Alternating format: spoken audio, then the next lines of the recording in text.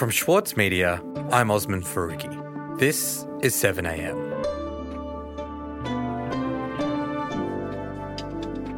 A landmark judgment by the High Court of Australia has reignited debate over whether or not our legal system is fit for purpose in the age of social media. The court found that news organisations are liable for the comments posted on their Facebook pages.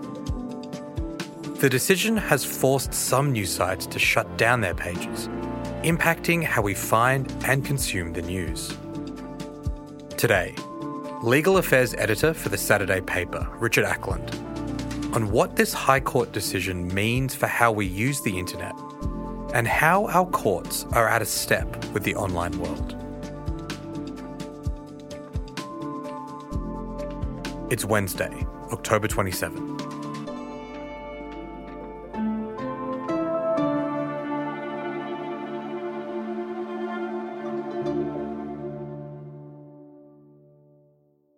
Richard, a recent High Court decision has had some pretty significant consequences for news organisations.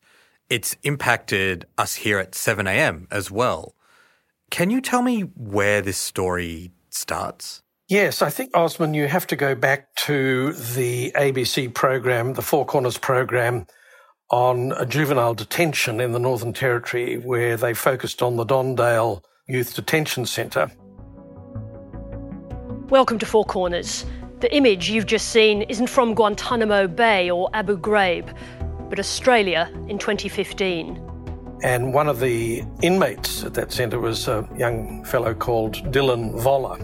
A boy, hooded, shackled, strapped to a chair, and left alone. It is barbaric. And I think it'd be fairly seared on a lot of memories that Dylan was the guy strapped in the chair with a hood over him and trying to be managed by Northern Territory juvenile justice officers. Most of the images secured by Four Corners in this investigation have never been seen publicly. They are shocking, but for the sake of these children who are desperate for the truth to be known, we cannot look away. And it caused a lot of outcry at the time. I think Malcolm Turnbull was the Prime Minister and he pretty quickly ordered a royal commission into juvenile detention. On Tuesday, I announced that the government would move to hold a royal commission into the treatment of children and young persons detained in the Northern Territory Youth Detention System and in particular the Dondale Youth Detention Centre.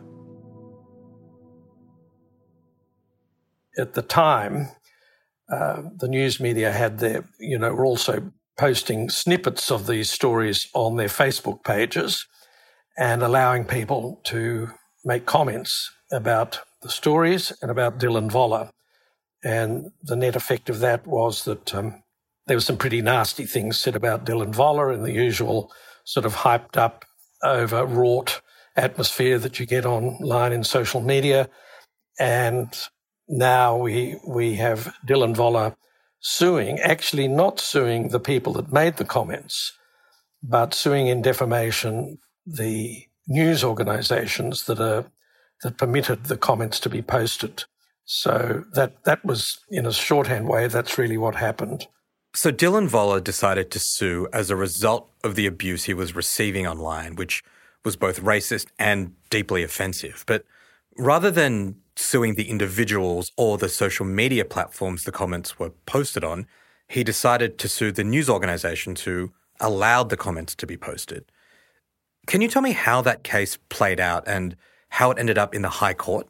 Yeah, he brought it in New South Wales and it was in the New South Wales Supreme Court, and the judge at first instance, Justice Rothman, was quite a discreet question. The discreet question was, are the news organisations publishers of third-party comments? In other words, people's comments that they don't necessarily know, they haven't maybe even read the comments may be completely irrelevant to the news snippet that was posted on Facebook. So he held, yes, they are responsible because they have invited the comments. So in that way, they've facilitated the comments, so therefore they are the publishers. That was upheld on the next level, on the New South Wales Court of Appeal, and the media organisations led by Fairfax, as it was at the time, appealed to the High Court, and the High Court has upheld all the lower court decisions. So the essence of the issue was, who is a publisher? This is what the Voller case was about. Who is a publisher? And the ultimate decision of the High Court, endorsing the courts below, was that the mainstream media organisation that had their news snippet and headline up on their Facebook pages was the publisher of the comments of other people. The Facebook people themselves, the other tech platforms, they're not liable, only the mainstream media organisations. Can you help me understand exactly what that means, Richard? So if a news organisation posts an article about a politician to its Facebook page, and amidst the thousands of comments that they get, one person makes a comment that is defamatory, that news organisation can then be sued and held liable for that comment, even though it was not made by them. That's correct. I mean, it's a really weird decision in a way when you consider that it's, as you suggest, one comment may slip through inadvertently, and no matter how expeditious the news organisation is in trying to monitor it and remove adverse or defamatory or provocative or, nasty comments, it may be well nigh impossible to do that 100% of the time. But nonetheless, the courts, all the way up to the High Court, have said that doesn't matter, you're still liable. And you're still liable even though if you had a story, as you suggest, about a politician and comments are made, the comment may actually have nothing to do with the story, but you're still liable. So there's no necessary connection between the original publication and the comment. There's maybe no knowledge of the comment. You may not have approved the comment, and so on. But it all harks back to a very ancient decision from 1928. We'll be back after this.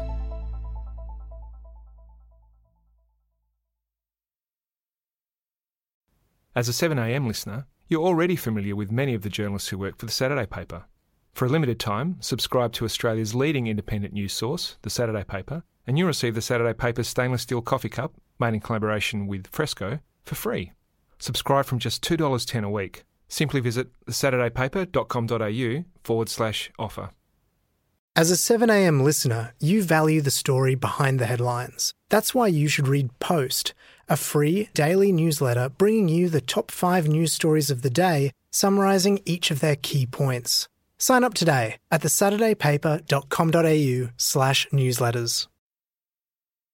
Richard, we're talking about the recent High Court judgment that found media organisations are responsible for the comments posted on their social media pages. How exactly did the court come to that decision? The High Court went back to 1928, where there was quite a famous defamation case called Webb and Block. And it was actually a fight between two lots of wheat growers, one in Victoria and one in South Australia. The wheat got spoiled in some way by mice, and one lot of farmers was suing another lot of farmers. And in the course of that, a lawyer wrote this defamatory memo about the other parties in the litigation. But because he was writing it on behalf of someone else, the someone else were liable. And it was all around this whole concept of principals and agents. But you translate that into the contemporary world where you can't really say that the relationship between a media organisation and people commenting on Facebook or Google or any other platform is the same as principals and agents. It just seems completely misconstrued and misplaced to have that analogy. But nonetheless, that was the basis of the High Court decision. They stuck with this 1928 thing in a very inflexible way. So the High Court was relying on this precedent that had to do with a dispute over wheat from back in 1928 when they were making a decision about the way that news organisations and Facebook work in 2021.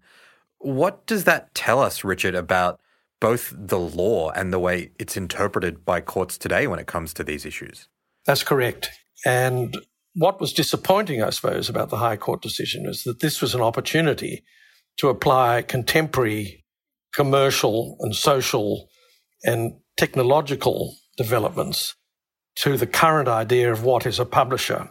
And instead, they just went back to an ancient precedent to determine what is a publisher. So as you've really outlined, it's a significant decision with significant consequences for the way that media and the ideas of speech operate in Australia. The High Court is the most supreme court in the land. There's no appeal beyond this point. So what happens next? I mean, are there any suggestions that we might be updating the actual laws themselves to try and create a framework that makes sense for this age of the internet? So it's never been resolved whether Facebook or Google or any of the other tech companies are actually publishers or not. I mean, more and more news organisations, which are not in the best, most flourishing financial position at the moment, need every device and advantage they can have in order to, spread their stories. So to get an interest in the stories and to spread them and to have more readers engaging and so on, as you say, this is why the social media platforms have become terribly important to the media. Quite big companies are now disabling their Facebook pages. Was it CNN in Australia? Its news function on Facebook has been disabled because they can't monitor the comments. I mean, to be able to monitor the comments requires quite a lot of resources and money. So it's not just newspapers that are liable. Now everyone's liable.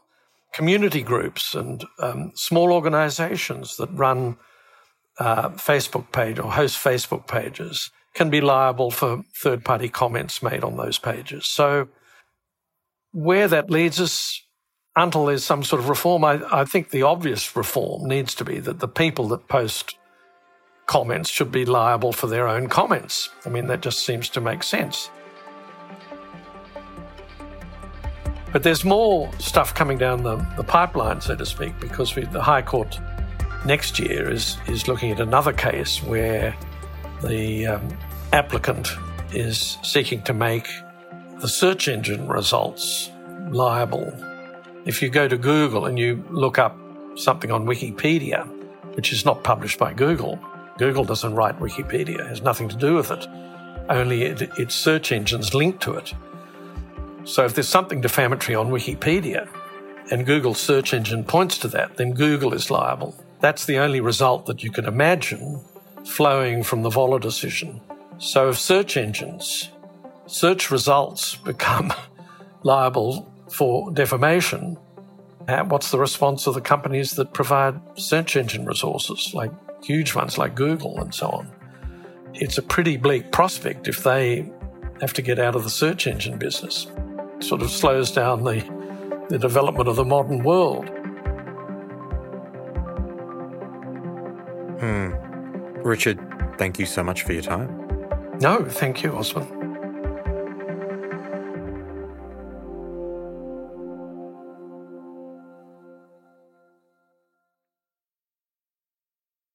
With award-winning news coverage and reviews, The Saturday Paper is essential reading for everybody. For a limited time, subscribe to a year of our quality, independent journalism, and you'll receive The Saturday Paper's stainless steel coffee cup, made in collaboration with Fresco, for free. Subscribe from just $2.10 a week. Simply visit thesaturdaypaper.com.au/offer. The Saturday Paper. No hot takes. Also in the news today, Australians understand and they support the need to take action on climate change. So do I. So does our government. Prime Minister Scott Morrison has formally announced that the federal government will seek to reach net zero carbon emissions by 2050.